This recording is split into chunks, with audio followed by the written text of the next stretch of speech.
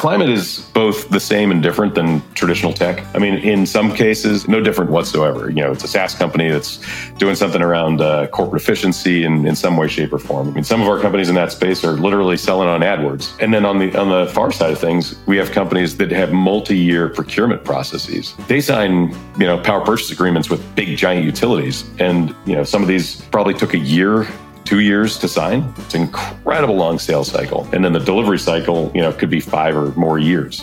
I mean, the thing about Rolodexes is they rotate and they come and go. Being able to learn fast and listen, that's a really hard skill set to learn. They might have a great Rolodex. They might know everybody, but can they tell them why the electric rail car is an improvement? Yep. And are they going to learn what they need to learn about the inner workings of a rail car? Are they just going to sit back and collect their commissions from their golf buddies? In most cases, I would take high-performing, fast iterating, listening sales capacity and apply it to that early stage. Do not hide bad news.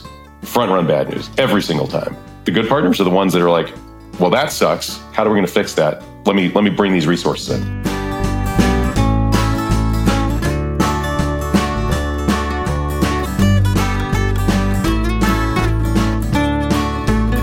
All right, welcome. I'm excited to have Josh Posamentier here, who is a couple hundred yards away from where I'm recording, but the internet being what it is, it's easier to do these things not in person. So Josh is a GP at Congruent Ventures. Congruent, yeah. And he started the firm 10 years ago, 11 years ago now? 6 or 7. But yeah. 6 or 7. All right. I'm making Josh seem older than he is. So I'll let him do his own introduction here. Welcome, Josh.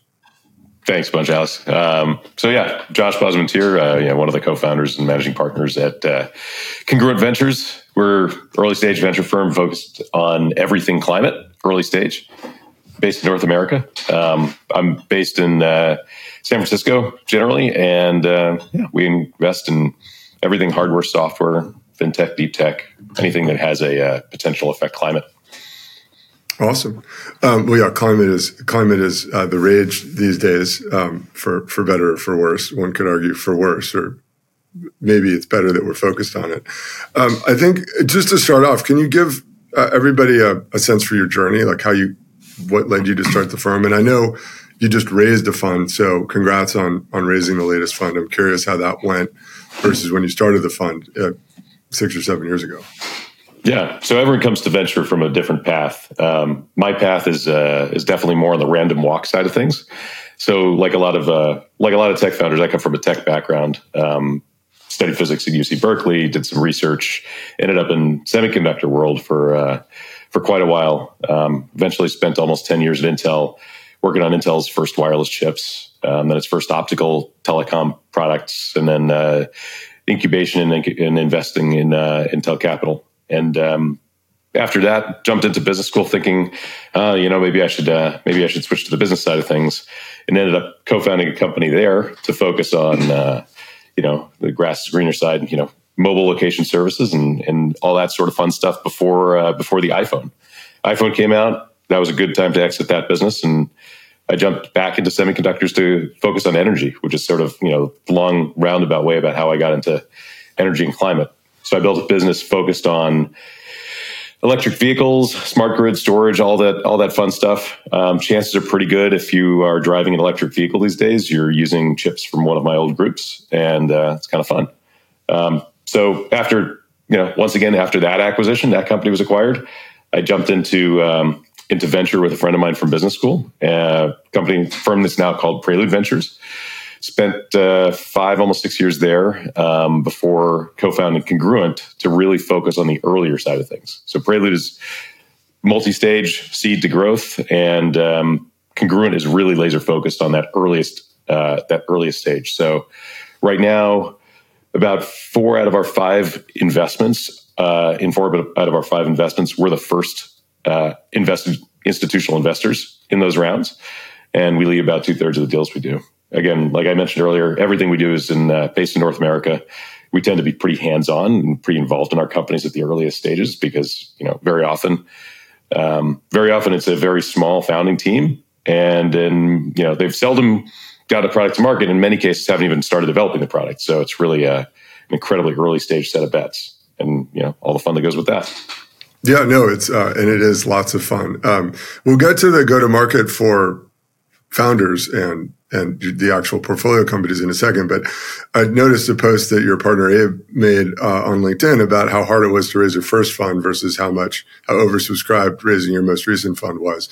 So can you talk about that? Like, what was the sort of go-to-market for you as raising a venture fund when you started versus how has that changed over time?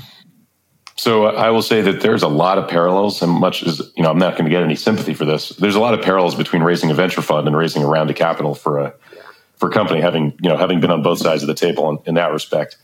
The good and the bad. The bad is when you're raising a venture fund, the only thing that goes by with time is time. When you're raising capital in a startup, you can make progress on product development, go to market, and everything else. And so, on the plus side, we don't actually have to deliver anything when we're asking for money up front as we're raising a first fund. On the downside, it's really hard to make progress and just say you're going to do X, Y, and Z, and please give us money. And so our first fund, we come, there's a lot of nuance to venture. When you're starting a firm with a new partner that you haven't actually partnered with before, you have so many strikes against you. So we had we're new managers, first time raising a fund on our own, first time working together. Early stage is also another strike. The perception is that's even riskier. And we're in climate, which is yet riskier. So we had 4 strikes raising our first fund. We managed to do that just based on essentially a lot of earlier relationships and trust we'd built elsewhere. So again, it would have been very difficult if we hadn't already sort of been around the space. You have an element to go to market with that as well. You have to really explain what you're doing that's different, why your backgrounds are relevant to what you're doing, and give people confidence that you know a lot more about the sector than most. So you want that asymmetry if you can possibly get it. So fund one was 2016, 2017. We've subsequently raised three other funds, 3 flagship funds and a growth fund, and mostly it's because we've done, I think, what we said we were going to do. We're still investing in the same kind of companies we originally set out to invest in. Same stage, same sectors, slightly bigger checks because bigger fund, but literally, we haven't changed what we're doing. And I think we've earned a lot of trust because we haven't crept too far away from our original goal. And it seems to be working as well. So, that path to market, you look at from a startup perspective is, we have elements of that too. We have to source deals, we have to execute them, we have to help companies, when they're in trouble, and that virtuous cycle if you actually do it well. Yeah, so I think highlighting a couple of things you said there. First, I think a lot of people don't realize that VCs have a go-to-market problem of their own, and especially if you're at the seed stage. I think if you're really early, you're not getting anything done when you're raising money. Like you're, as a founder, and it probably feels like that. You're 2 guys walking up and down, maybe not Sandhill, but somewhere like Sandhill, trying to get people to write you a check based on a vision. And so there are a lot of parallels, and I think there's more empathy than, at least from a general partner, maybe not an associate, but definitely from a general partner than founders realize. So the other thing that I thought was really interesting was that you said that you've basically just done what you said you would do. And a lot of people underestimate the importance of just doing what you said you were going to do when it comes to raising money, because I think, my favorite example here is a counterexample. One of the companies I worked with, the founder forwards me this email like, hey, what do I respond to this? And it was from an investor who will remain nameless. He says, hey, so-and-so, appreciate your new deck, like the pitch. I was wondering, we pulled up the deck that you sent us 9 months ago that said you would have 4 million ARR by now. But where is it? You don't have it. and it was one of those, do you think there's an answer that gets them to invest here? Because that's a no. There's no answer you could possibly provide for not delivering on your plan. And so I think people, underestimate the value of saying you're going to do something, going out and doing it, right? Maybe it goes slightly better than you thought it would. Maybe it goes slightly worse, but you did your part and, it went roughly as you predicted. That creates trust and makes the next time you ask them for money, in this case, a lot easier. Whereas if you fail to do that, you've blown trust and you're never going to get it back. Definitely a lot of that. Companies, they're forever putting up plans. And I would say, with few exceptions, we never really believe anything people tell us in terms of their actual plan. And so, we're mentally haircutting everything. And sometimes it's really frustrating to deeply technical founders because they're like, no, this is a well thought out plan. But, the reality is, we, as much as we would love to see people execute, we underwrite to, a different level. Just probably like, we're telling our limited partners, our investors, that we're going to deliver, X, Y, and Z multiple on the fund.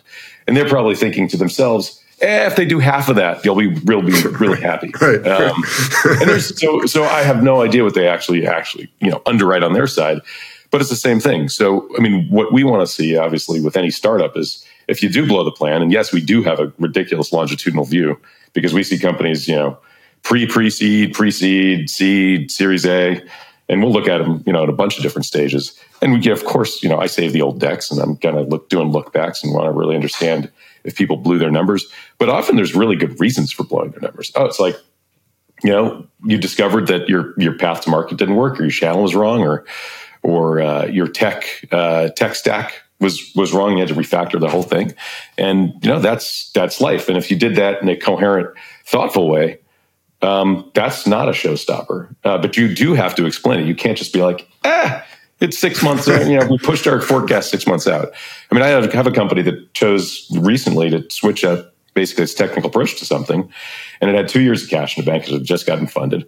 And they said, look, we're making this sort of fundamental product call, and it's going to delay our path to market. But tell you what, like, it delays our ramp, it delays our spend. We're going to slow hiring, and we're going to get 2.5 years. And so, we're still going to hit the market and have the same time in market, but a little bit later in time, which, it's not great, time, value, money and all, but it's a very thoughtful view. It's probably the right call. Like, damn the torpedoes full speed ahead. Let's make the numbers at the expense of like everything in the future. Like, no one wants to see that.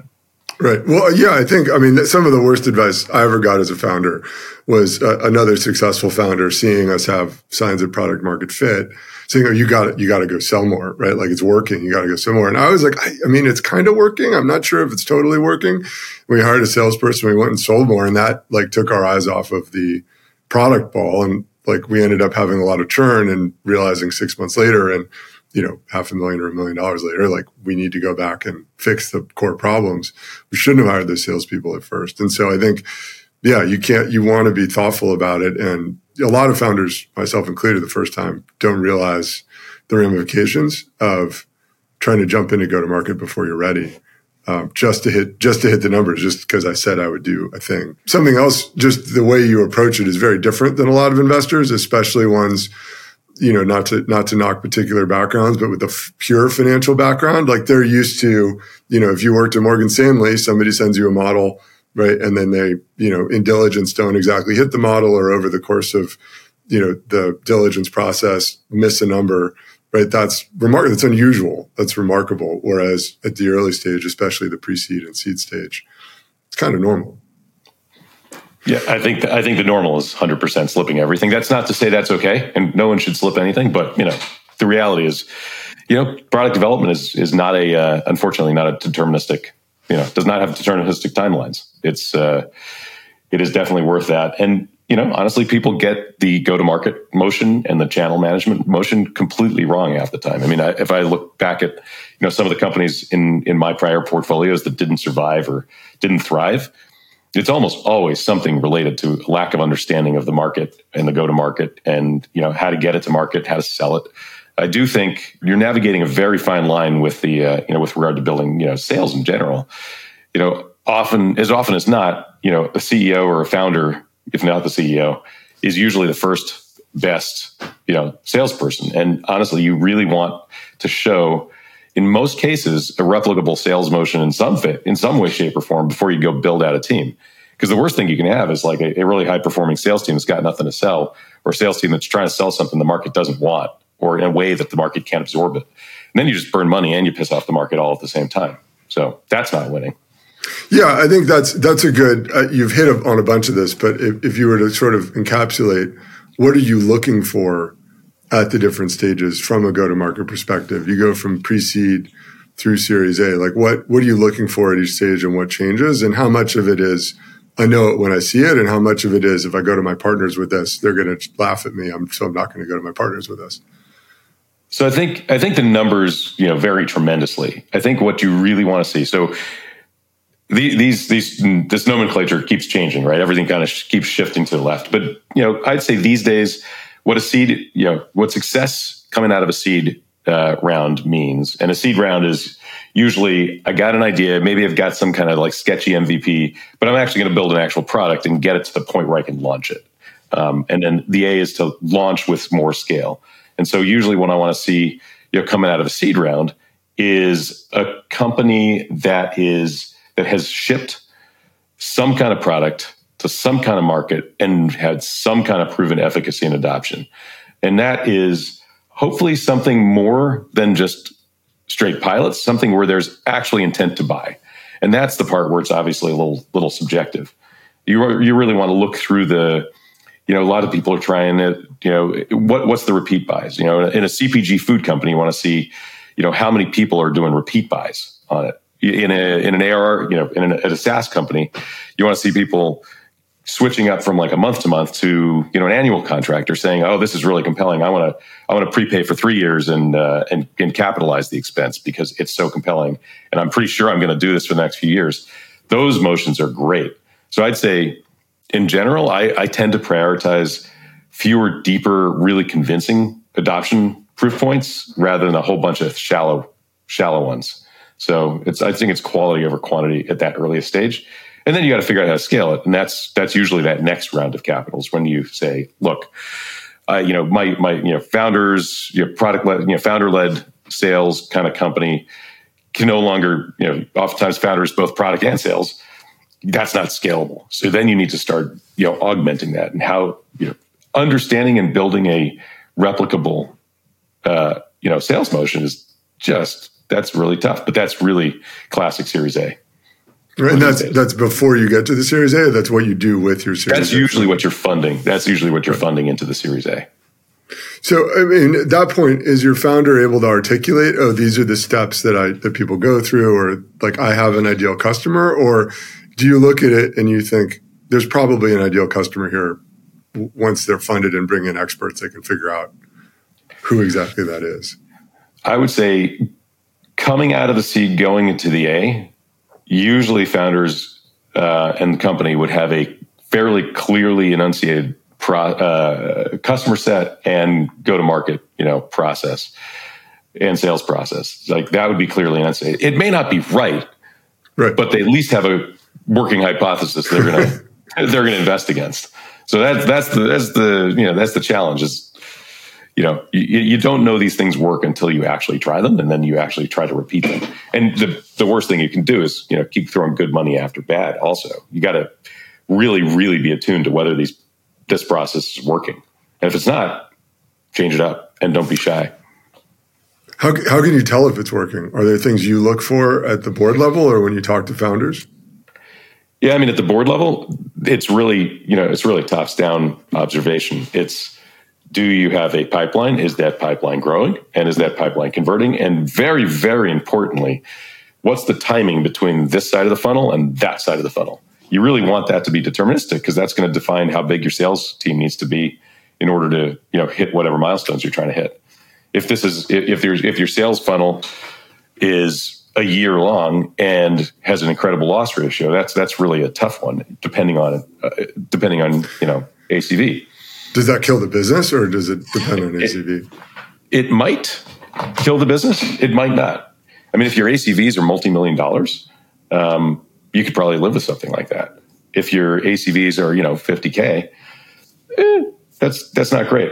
Unless you have there's a full spectrum, right? There's a high touch, very sales oriented process, and there's a very low touch, very marketing oriented process. You certainly can. There's plenty of SaaS companies loving life in the, sub $100, not even ACV, right, just ongoing pricing. You can't support that with a human, but it's perfectly fine if that's your appropriate sales motion. Yeah, if you're in the product-led growth world. Well, it might be helpful to kind of get a sense for how that applies in climate, because climate, there's a lot of really long sales cycles in climate. So I'm curious, are there patterns that you've seen specific to climate that you're excited about or not, or the opposite of excited about?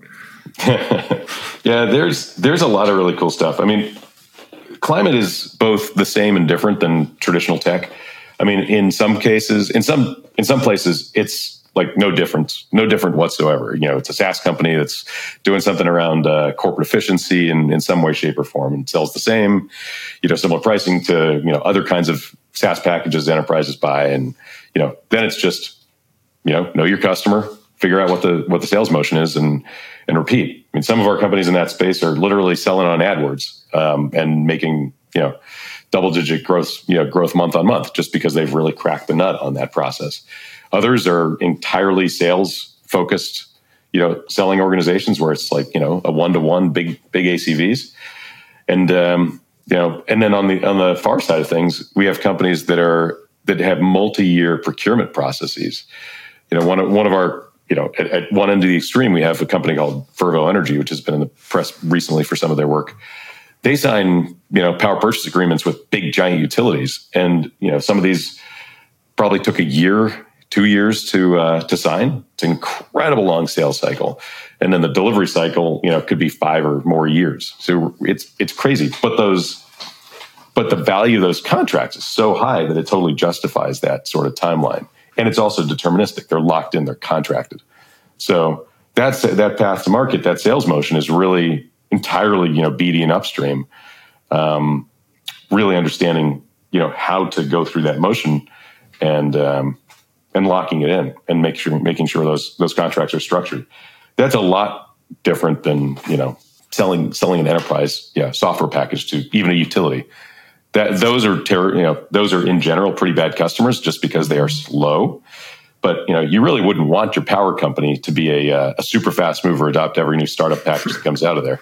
We like to keep the lights on. We like to make sure that the power doesn't go out. So there are subsegments within climate that are really conservative, and you really have to understand that. I mean, there was a clean tech bubble in sort of the 2007, 8, 9 era.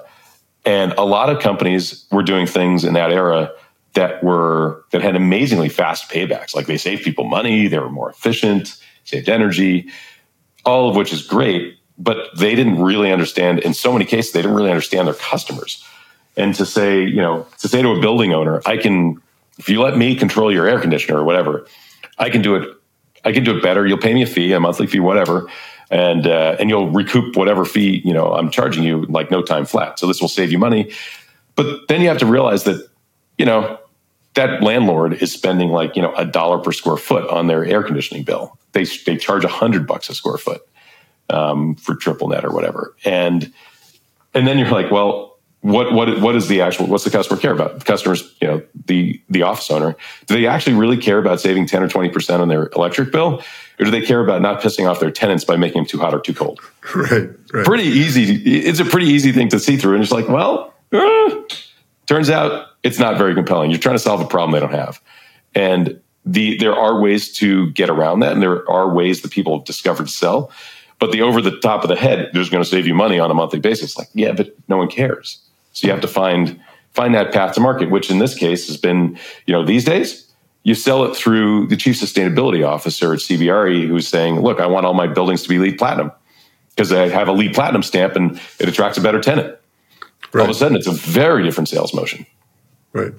Yeah, I think that there is this fallacy of especially very technically focused founders that if I save somebody money, they're obviously a rational actor and they're therefore going to pick up the free money, right? And then you get into it. I mean, EV charging is one of the big ones where people are like, oh, if you install these, your building will be worth more. People spend more money at your hotel, whatever. Some of that might be true. But, on the flip side, you're running a hotel that does $10 million in revenue and you put in 8 EV chargers that maybe throw off a couple $100 in a good week. Like you're not, nobody cares, right? Like that isn't relevant to your hotel business, what the EV chargers are doing. in the parking lot. And if anything, it's just a headache because now you have to worry about them and they break. And, I think that there's a lot of other trendy things that get brought up by startups because it makes rational sense. But they're selling on this sort of bigger societal kind of story that the actual customer doesn't give anything that they don't care about. Nope. We back a lot of technical founders. Probably, I don't know, a quarter or third of our companies are founded by fresh PhDs or postdocs. They may or may not have actually ever worked at a company before. And we get a wide range of how they run their companies and how they think about selling. But I think in general, one of the biggest traps for like a hardcore tech founder is the whole, if we build it, they will come philosophy of sales. I'm not sure that ever works anywhere in the entire startup universe, with one exception. And this is not one we tend to invest in. If you're making a commodity product that's drop-in compatible with a commodity sector at cheaper price, great. But then again, lab-grown diamonds have not lived up to the hype.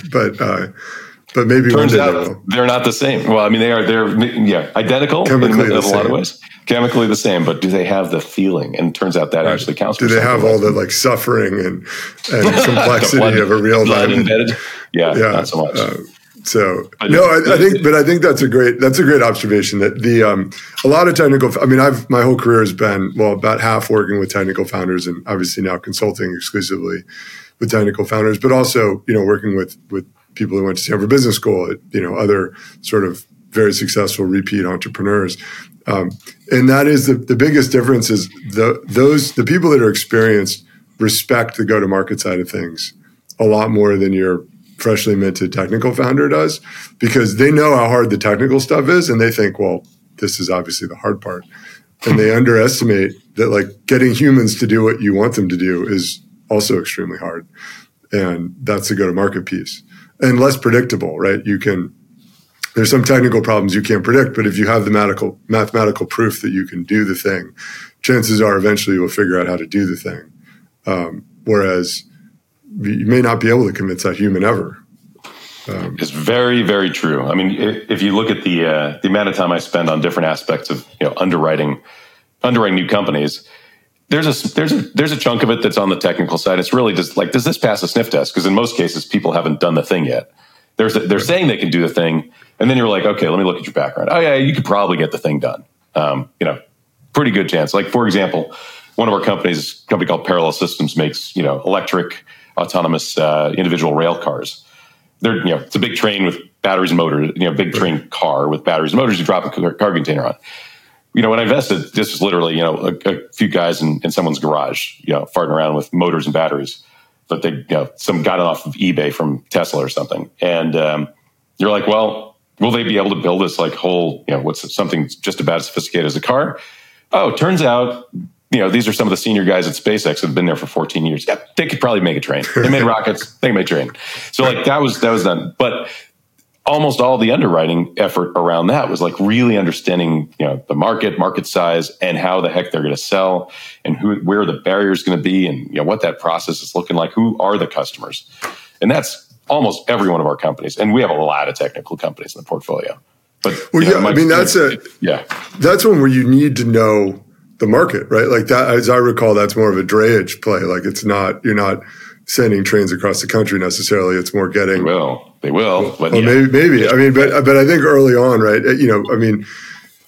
Elon really figured this out with the high-end performance Roadster to begin with, right? Because that was, those were the people with the disposable income to blow on a complete unproven toy. And it seems obvious in hindsight. But I think in some of these more B2B markets where you have the technical knowledge to build the thing, finding that the answers to the go-to-market questions are hard, right? You need to really know the industry. And ironically, if you really did know the industry, you might not want to do the thing because you might realize it's really hard. I would say there are definitely a handful of founders, that may not have started what companies they did if they realized just how hard they were. I ended up, my last company ended up in travel. I spent 5 years not doing travel because I'd been in travel before and I knew how hard it was. And I really didn't want to build another travel company. And then, we got pulled into it. Like that was the best use case for what we had built. And that's where we found product market fit. But I knew all of the problems with that industry, and it made it hard to be excited about spending more time there. Although I will say the travel industry has the best conferences. I bet it does. They're selling travel. Well, so you mentioned this before, and I'm curious how this evolves over time. But founder-led sales being really important at the beginning of a company, and then Series A, maybe there's that transition. How does that transition happen, and like what are the good ways to do it? Are there things to avoid? Yeah. So the part of the reason we like founder-led sales, doesn't have to be CEO, but founding teams leading those sales processes, is because sales and product development is always just almost integrated at that earliest stage. Like you're hopefully closing the loop with feedback from customers and market interactions. The transition from that is almost always bumpy. There's few founders that are good at hiring sales teams, and oftentimes, your first hires are almost less sales, more BD, and there's definitely more experimentation that has to go on. You hire a salesperson, they're usually really good at selling. That means you have a product that's sellable and ready to go, and probably a process that's sort of documented, and even virtually or otherwise. So that's usually too big a leap, and so you end up with sort of intermediate stages along the way. And then if you hire IC salespeople versus a sales manager, then you've got to manage those, and then it's a bandwidth issue once again. You hire a sales manager, they may not want to be a player coach, and that's its own challenge. So it's definitely tough to find the right skill set. So I think it's more of a people problem than so much a transitioning problem. There are definitely some companies that are forever founder sales led, especially the ones where your whatever it is a big ticket, and then it's just something that's pretty natural. Yeah, it's interesting to hear that it's a people problem and not a process problem, because also a lot of technical founders like to write down the process and feel like that's the issue and not the people. Is there? If I were a founder and said, "Hey, Josh, I need my first sales hire," what profile, just in general, like what profile do you typically suggest or look for? Well, in an ideal world, you'll find someone that sold something similar. And been around at the beginning of that product's sales life. That being said, there's definitely counterexamples. If you're a CPG food company, you're probably going to want to find someone that's been in CPG sales, and that skill set's pretty fungible between startups and big companies and stuff like that. If it's an earlier stage company with a new kind of product, take the parallel example. I'm not sure what the right salesperson for that organization is. Railroads buy rail cars that have been, pretty much identical for the last 100 years. There's not a lot of innovation there. It's like, who's got the cheapest one? Who's got the right color? I guess, I don't know. But that's not something where there's a whole cadre of people. So maybe it's someone who sold, Caterpillar heavy equipment or Deere tractors or something like that. Maybe it's someone who sold software to the rail industry in the past. Like, it could go a lot of different ways. What you really have to do is just really, really, in those cases, not just understand what you're selling, but really, really understand the customer and where their pain points are. So at the end of the day, understanding and really listening is the thing, I look for when I'm interviewing. I'm usually the last step in the interview process, but that's what I'm listening for, is people's ability to listen to customers and enunciate what the problems this product is going to solve for them is. So, yeah, the rail one's an interesting example too, because are you hiring for that Rolodex, or are you hiring for the skill set and the listening? Yeah, that's a good question. The thing about Rolodexes is they rotate and they come and go. The thing about being able to learn fast and listen, that's a really hard skill set to learn. And I think a high quality, this is where, opinions differ dramatically, but in most cases, I would take high performing, fast iterating, listening sales capacity and apply it to that early stage. Later stage, totally different story. You're scaling into the tens of millions of dollars or whatever. You have, a sales team. You will need it. Yeah, I think at that point, having a professional manager for a sales team is actually pretty important. I personally know I'm not good at managing individual salespeople. Being an engineer at heart, it's very definitely a oil and water kind of thing going on there. So I love having a sales manager that can sort of bridge that gap and make the sales team efficient. But that's a different story. That's once you've established the process and it's something replicable. In those early days, it's just not. You need to be able to be agile and adapt. Yeah, I mean, I think there are kind of two things to press on here. One is the Rolodex thing. Right? If you're, whether it's a Rolodex or just you've been in the industry for a long time, you think about that guy selling rail cars, right? He's been selling the same thing for 100 years.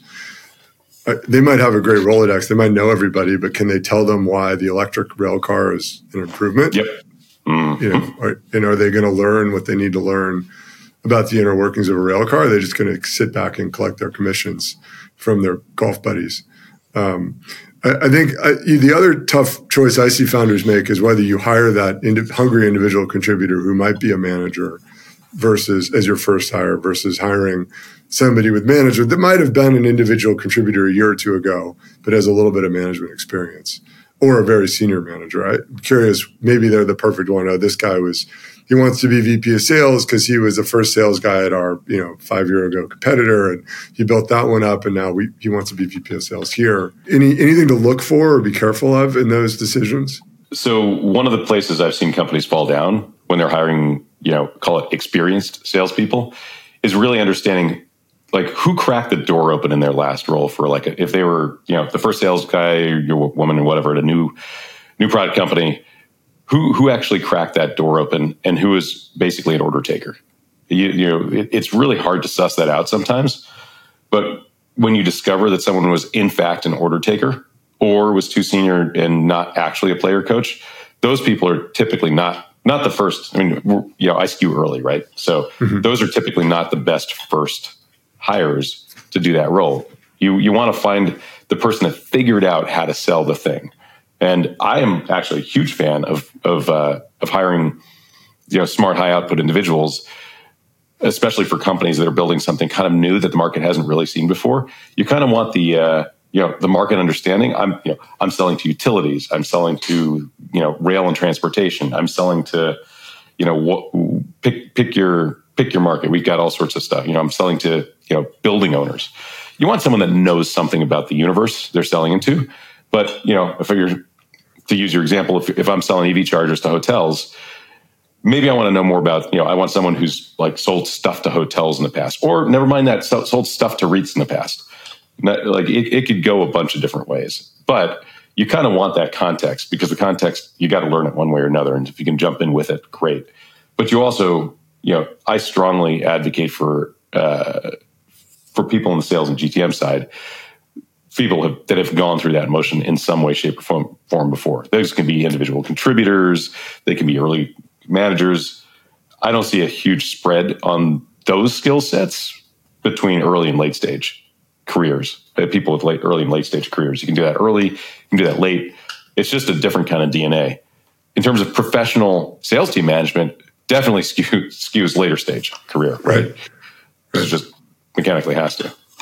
Right. Yeah, you can't. If you go in managing a Series C size team and you only have yourself, you're kind of set up for disaster. Well, that was super interesting. So shifting gears to kind of more general questions. I'm curious, you talked about some of the mistakes specific to go to market and hiring, but are there other mistakes that founders make that you wish they wouldn't, or best practices that you wish everybody would do to avoid those mistakes? Oh, of course. Scaling a sales team before you have something that's super sellable and scalable usually just means you're burning excess cash. You get a frustrated sales team. You have attrition. That's not winning. It's almost better. I mean, you really have to be agile about building that team in lockstep with sales and with market traction. So that's one. And the flip side of that is you start this and you stall because you find a early market segment and you really go deep, but that's not big enough to support what you're trying to do, and not being agile about making sure to feed that feedback back into the product teams to address a bigger market. That when sales is essentially siloed, that's another disaster I've seen. It's because you siloed sales, so they're not getting exactly feedback. I mean, the best situations are when sales is constantly talking to product, is constantly talking to marketing, and it's just this constant loop. And you don't want it to iterate to the point where you're not actually stabilizing a product. But in almost all cases, marketing and product management gets it wrong in, small or large part. And sales should be the feedback loop. And sometimes it is, sometimes it isn't. Best organizations, it's tightly integrated. Yeah, one of the things that's always surprised me, I mean, you do have the stories of the sales leadership dragging the product roadmap around because they keep, especially in enterprise context. Yeah, that's not great either. But yeah, but I think one of the things that's always surprising to me is, especially in technical-led companies, they have a much higher standard for their product than their customers do sometimes. Mm-hmm. And if you're solving a real pain well enough, the sales team knows that, and they can keep selling it, even if the product team or the engineering team feels like, oh, there's these 18 improvements that we need to do before it's up to our standards. It may, in fact, that may be completely unnecessary from the customer standpoint, and only your sales team is really hearing that. But they need to. I mean, that's their job to communicate that. So there, depending on the nature of the product, the difference between a minimum viable product and like a fully complete product, could be massive.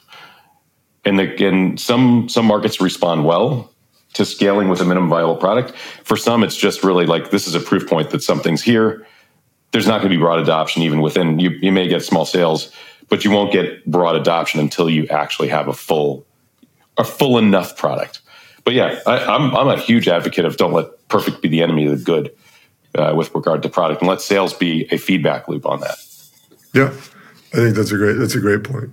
Well, so from a founder standpoint, because you're on a bunch of boards, you've been investing early, you've seen those boards be high functioning, and maybe one or two didn't lead to results that you wanted to see, or the best possible.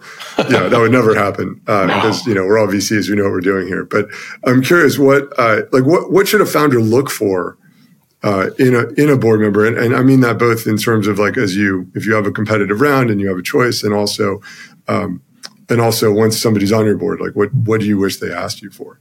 There's a bunch of different things you can get out of a board member. On the necessary evil side of things, you're going to inevitably have some VCs on the board, unless you're OpenAI and you're very unusual. Right. Who are these people?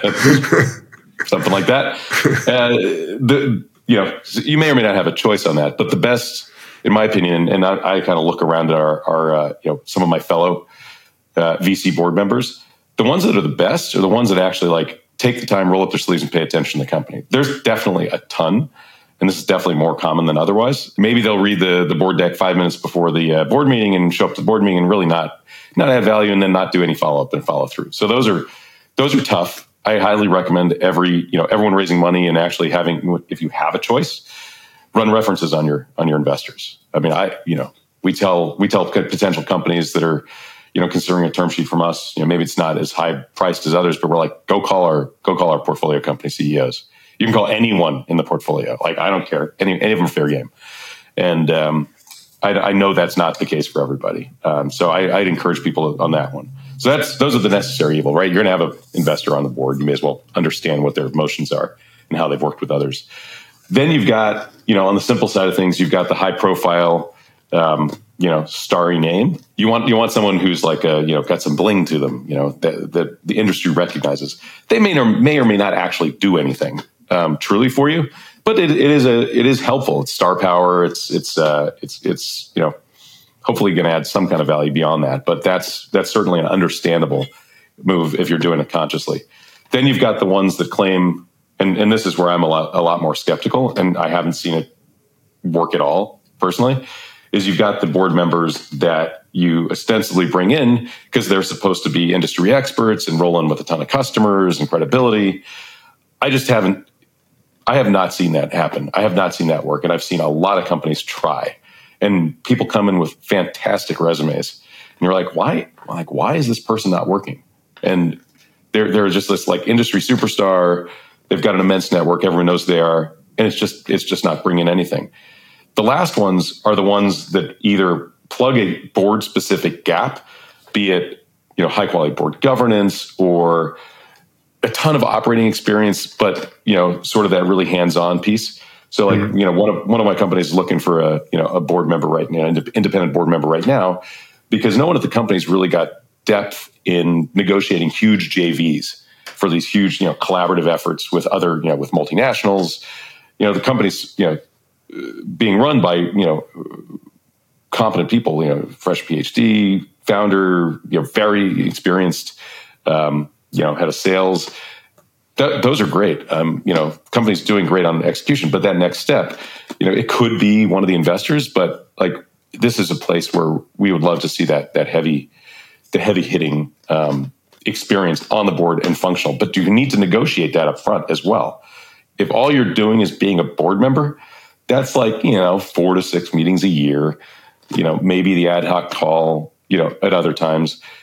To set up for success with with a board member you're choosing, you almost want to set up, essentially a statement of work, almost informal in many cases, but something more than that. So it's like an out-of-band resource. So you're going to spend, let's assume, if you sign on as an independent board member here, you're going to do 16 hours, a couple of days of work a month or something with the company. You're going to mentor people. You're going to help negotiate JVs. You're going to be, consultative on an actual, functional basis. So you kind of think of those people as a little bit of a consultant plus their functional board role. And that's when you do that right and you set that up right, it's awesome. You can find immensely competent people that actually look like perhaps they're in the latter stages of their career. They're semi-retired and they're kind of doing this because they still love the work and they still love this stuff. They just don't want to do it full time anymore. And then it's a huge win-win. Also, entrepreneurs that are, kicking ass and taking names in other sectors, great. They may be able to bring a lot of, strategic thinking around fundraising processes or M&A processes.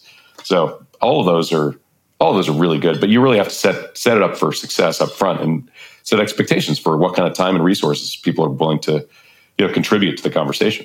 Yeah, that's really helpful. I think a lot of people look up and have a board that they don't actually like at some point in the journey and wonder like, how did that happen? And probably goes back to the retrospect thing. Like if you'd set it up and set the expectations earlier, a friend of mine started to launch Darkly, and she, before the pandemic, wouldn't let her board members have screens in their board meetings, like no laptops, no phones, no nothing. Yeah, I mean, who'd have? Like that's the only time I've ever heard of it. But when you go from 0 to 3 billion in 4 years, I guess you can do that. But it was. But you started that at the very beginning. Like if you want to be on this board, right? This is the expectation. That set them up for success because people were engaged and focused. Yeah. So this has been great. I've learned a bunch. I hope the people listening have learned a bunch. We could probably talk about this a lot more. Maybe I should leave time and get Abe on the phone and get your partner, get his take, see where there's agreement and disagreement. But I've been asking the same questions to wrap up every time, just because I think there might be some fun patterns. So the first one is always, did I miss anything? Like, is there anything about go-to-market that you'd want to talk about that we didn't cover here that you think is important for people to know, especially technical founders? Yeah, I think if you're a technical founder and you've never sold anything, spend time with customers. This is all like, if you think back, 10, 15 years ago, this was a little bit of the inception of Steve Blank's Lean Launchpad concept. It's like, go talk to 100 customers. There's programs that like National Science Foundation's running for, ultra technical founders that are really based on that concept.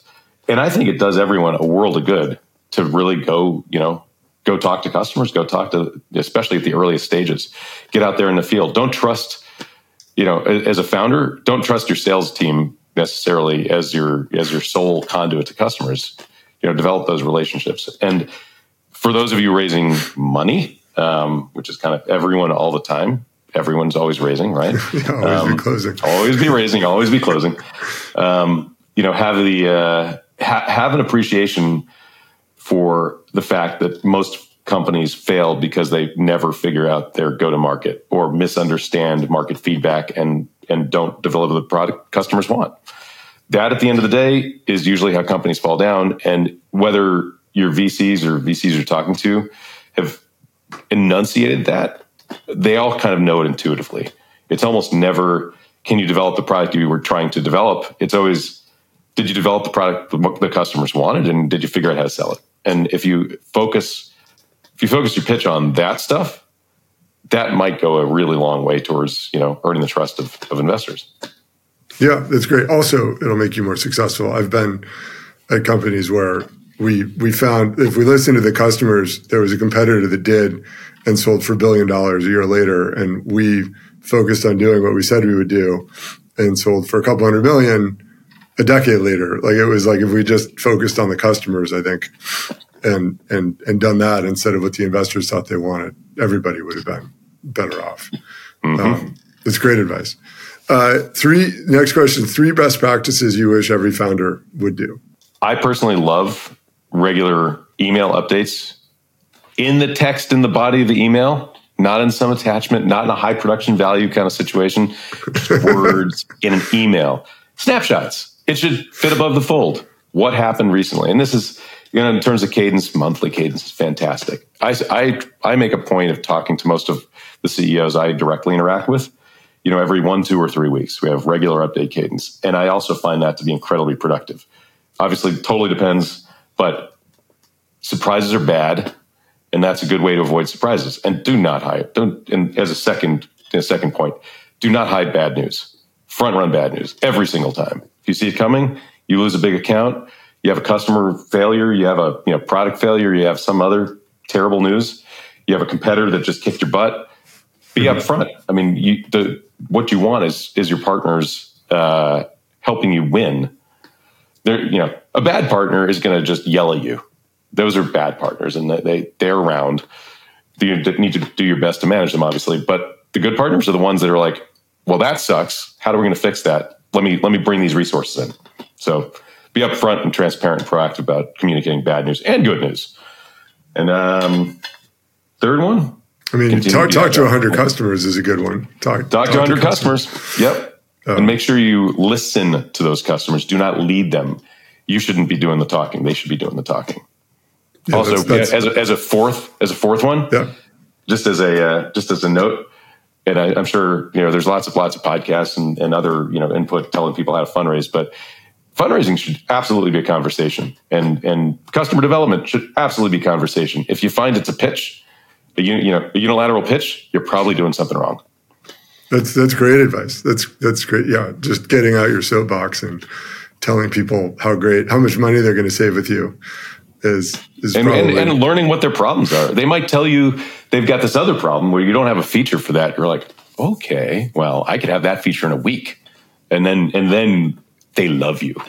Right. Yeah. Oh, absolutely. Absolutely. And they probably have no idea that it only took you a week. They might be way more valuable than the thing you spent 2 years building. You just never know. It's the craziest things. Yeah. So second to last question, best advice you ever got? For better or worse, the best advice I got was probably as I was leaving my cushy job at Intel to go start a company with no salary and no nothing. Came from my wife. Go do that. Like, never going to be a better time to go do that. So that's great. Jump out and do it. And I'm like, okay. Worked out okay, but a little stressful. Yeah, that's great advice. I think having a partner that's supportive on the home front is incredible. Well, if you have that choice, that is a no-brainer. And for those so inclined, and not everyone is this person, but I've never started anything without a partner. The last company, last firm, this firm, it's always been with a partner. So if you're that person, partnering is amazing, and finding someone you can trust. Yeah. Oh, that's great advice as well. Well, so I really appreciate you joining and being on. I've learned a lot. I hope people listening learn a lot from this. Where can people find you? Where can they find your firm? Anything else that you want to talk about? Yeah, I read my email. I try to respond to everything, as long as it's in the relevant universe. So, it's my name at congruentvc.com. Feel free to email. I'm on LinkedIn. I'm on X Twitter. I'm on Blue Sky. I'm on, Facebook, I guess. Awesome. Not recommended. Awesome. Well, thanks, Josh. I really appreciate you joining. Pleasure.